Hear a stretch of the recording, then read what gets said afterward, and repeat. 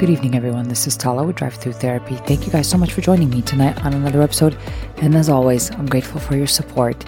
And thank you guys so much for the continued support and contribution through your emails. Please continue to send them. I am looking for more topics. I want to know what's out there. I want to know what you want to work on.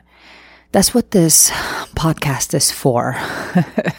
It is most certainly not to get me to be famous, because it is drowning in the middle of thousands and thousands of podcasts out there, as it should be, because when this podcast finds you, it is meant to find you. It is not meant to be, I guess, attractive to most. It is attractive to those individuals that are specifically understanding why they're coming here, if you know what I mean. And this podcast really started as a place to heal, to give back, and to be of service, because I was given, in so many ways, the peace that comes only when you start confronting yourself, and the peace that comes with conscious awareness, or what you might know as some sort of awakening. And it can be also named as spiritual awakening, conscious awakening, whichever. I think that it's been said in different ways, but for me, it is coming from a dark place in my past. And I could have easily been, easily. I mean, all the bricks were in the right place to build that house, where I could have continued on. Because I was hurt, I could hurt another. And boy, it's tempting. It's tempting to keep that grudge. But in working and confronting myself, confronting that darkness that I tried to run away from and hide, those corners of my mind, those corners of my experiences and my reality, in confronting those places is exactly where I found my freedom. But in order for me to get to the other side, to freedom, I gotta go through it. So I gotta go through it to get there. And that's what this is about. That's what this podcast is about. I wish I could tell you that this is all psychology and it's psychology based. It is absolutely not. Could it be backed up with psychology? Yes. When it's relevant, I'll back it up with psychology. But in general, friends, this is just from one person who is dying to give back what she was given.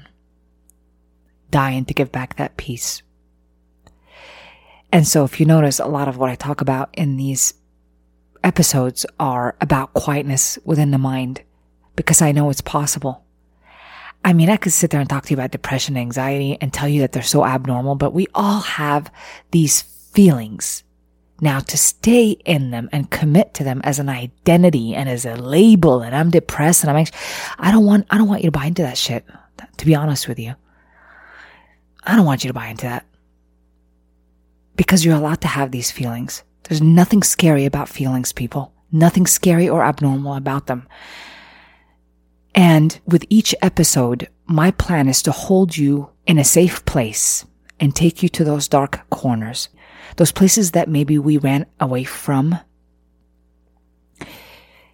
and don't accept about ourselves. And that inner conflict, that lack of acceptance, unfortunately plays out. It plays out so much. We're running from the inside emotional self, because we've learned to survive that way early on. So, heck, if I don't know what to do with emotions, best thing to do is run away from them by controlling shit on the outside, right? I focus and control on stuff on the outside, but eventually it gets me stuck. It's lonely. It's a lot of work, because I think I really can control all these aspects of my external world. And I run away from the internal because it's too scary. Because if I have to relive those moments of darkness within me, I don't feel safe. I don't feel like I can do it. But you can. You can. It can be done. I'm a walking, talking proof that you can confront the worst things that ever happened to you, or even the worst things that you've ever done, and still accept, and still have peace within, and still not hate yourself in the end. It's possible, but the work has to be done. So I ask that you continue to work on yourself. I want to remind you that emotions are something that you feel every day. You think every day. You're a thinking, feeling human being that happens to live in a physical body where you experience all that. We can get caught up in that reality and believe that's it. That's all we are. But there's more to you. There are more possibilities, an inner world that if you just paid attention to can give you the freedom that you've always wanted. You would have to look nowhere else outside of you to get that freedom. Even if you've gone through trauma, even if you felt helpless, going back to those dark places and re-experiencing that helplessness, learning to look at yourself with love and compassion and acceptance, that's the work we all have to do. Believe me when I tell you that the more suffering that we go through, the more opportunity we have and the more appreciation we have for freedom. Absolutely. But unfortunately, most of us become our past, become the product of our past. We think we are so different, but if I've been abused, some dysfunction will end up showing because I'm just not paying attention to my emotion. I'm not trying to heal, meaning I'm not confronting these inner conflicts. I'm simply letting them ride by. And so nothing changes, guys. Nothing changes. And I keep repeating a cycle, and I wonder why things are not working out. So we want to stop running. We want to start looking at, why can't we sit still? Why do we have to distract all the time? What is it that I'm running away from? What's the worst memory I got? What's the worst thought I have about myself that I don't want to think and I don't want to remember? What is it? Because whatever it is, it's worth confronting, because therein lies your freedom. And when you stop running, then it gets really fucking quiet. Really peaceful. You won't believe it, people. But this comes from doing the work, like I said. Confronting those places. So I'm really asking you here, practically begging you to send me whatever stories you want,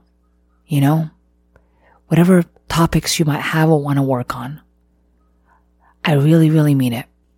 Because not only will you help yourself, you will help other people too. You give them a voice too. You will tell their story through your eyes. And I don't know what better thing we can do for our fellow man than to speak for people that cannot speak for themselves. To help a stranger that you do not know and may never even see, to feel like they are connected to another person, that somebody else knows their story too. And I gotta tell you, probably the most listened to episodes here are people's stories. The ones where they start off with an actual person's name and whatever the topic is about. Those are probably the most listened to here on this podcast. So it makes sense. It hit me. We want to know that other people went through our trauma too. We want to know how they can survive it because it gives us hope. And I can understand that. Absolutely can understand that. I must have heard my story over and over before I imagined what freedom would look like. So I want to offer that for everybody. There's some listeners out there that need to turn in like I'm a teacher. You turn in your assignments, people. But you need to send in your story. In no way does this podcast replace any therapeutic treatment. That is not what it's for. It is simply as a support to that for people that are interested in working on themselves. That's why there's a lot of topics that are pretty precise, pretty specific. If you look at any of them, some of them are just it's very personal, very personal. It could apply to many, but it may not apply to most. But that's the charm of this podcast, I suppose, is that it's not meant for everybody. It's meant for the people that know that they're supposed to be here. So I don't think it's an accident that you found this podcast. I'd love to hear your story if you're out there and listening. I'd love to know where you're at in your journey, where you could be stuck, even progress that you've made. I'd love to see it in an email. That would be great.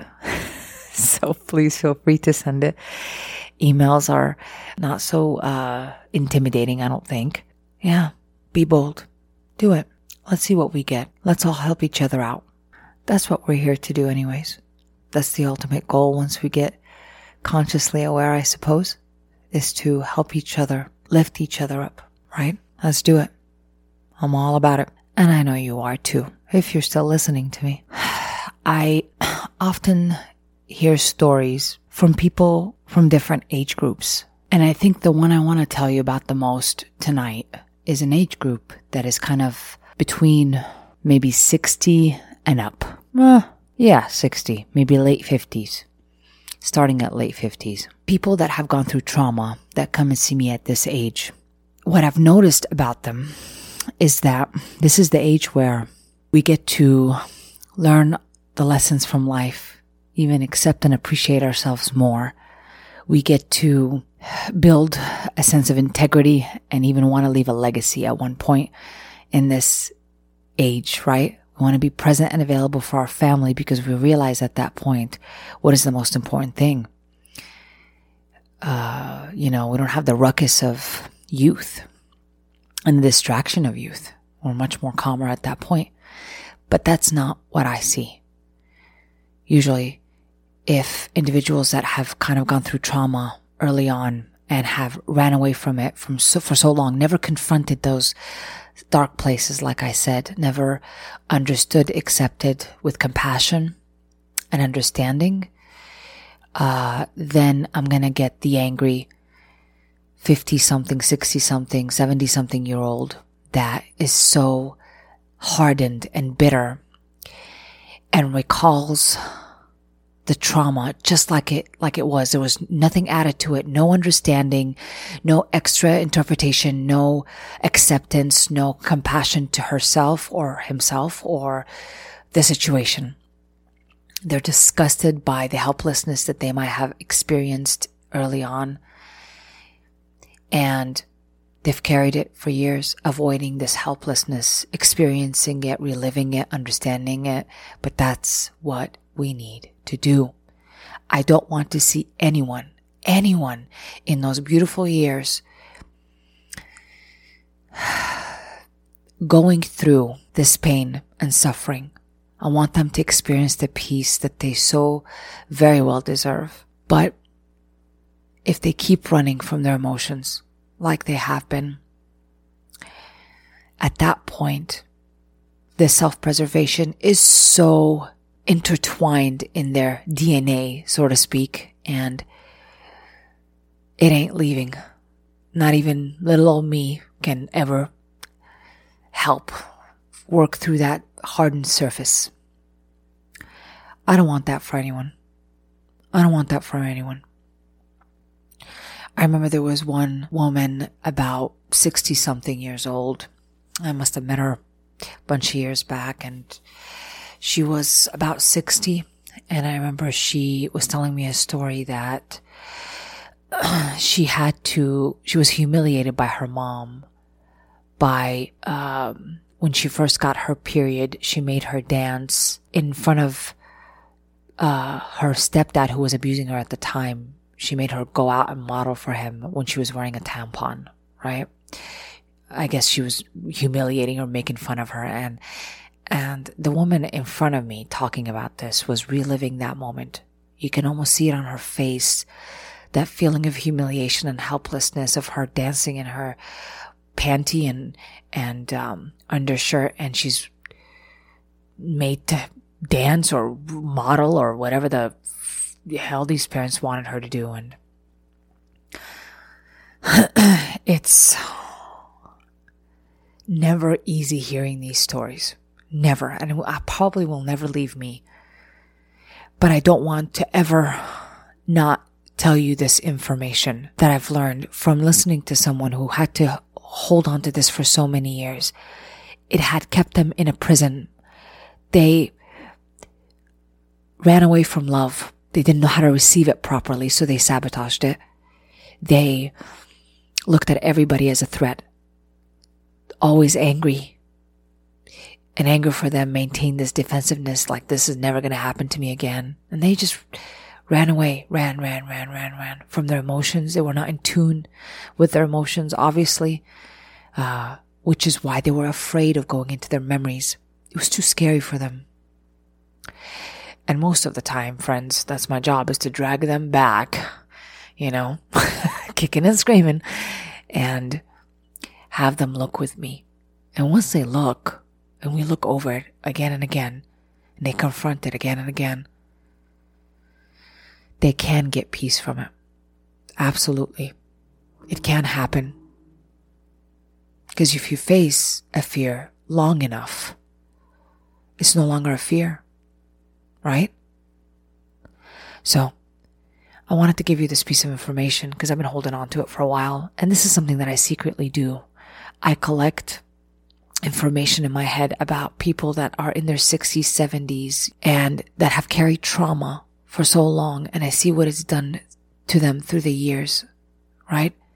It is very rare that I'll meet someone, but I have met them, that have gone through such suffering, such trauma, and became much better than their past, became a healer even. Somebody who had healed others through their interaction with them. Whether it's to receive their love, give it, whether it's to raise their own child in a way where they were not raised themselves. Beautiful. It can happen. So I wanted to provide you with the options. I hope this all makes sense. So we don't want to wait too long before we start confronting these closets and the skeletons that are in them. Let's just pull them the hell out. Piece by piece. I'm right here with you. Not too scary. Not too scary, friends. I'll show you it's not that scary. Whatever we need to accept, we'll accept. It's all human anyways. And through this acceptance, like they say, everything you want is on the other side of fear. Every freedom, every piece of love, acceptance, paradise is on the other side of fear. And I fucking believe it. Thank you guys so much for joining me tonight. I'm sending you love and light and the peace that only comes from opening every door of our past and walking through it. This has been an episode of Drive Through.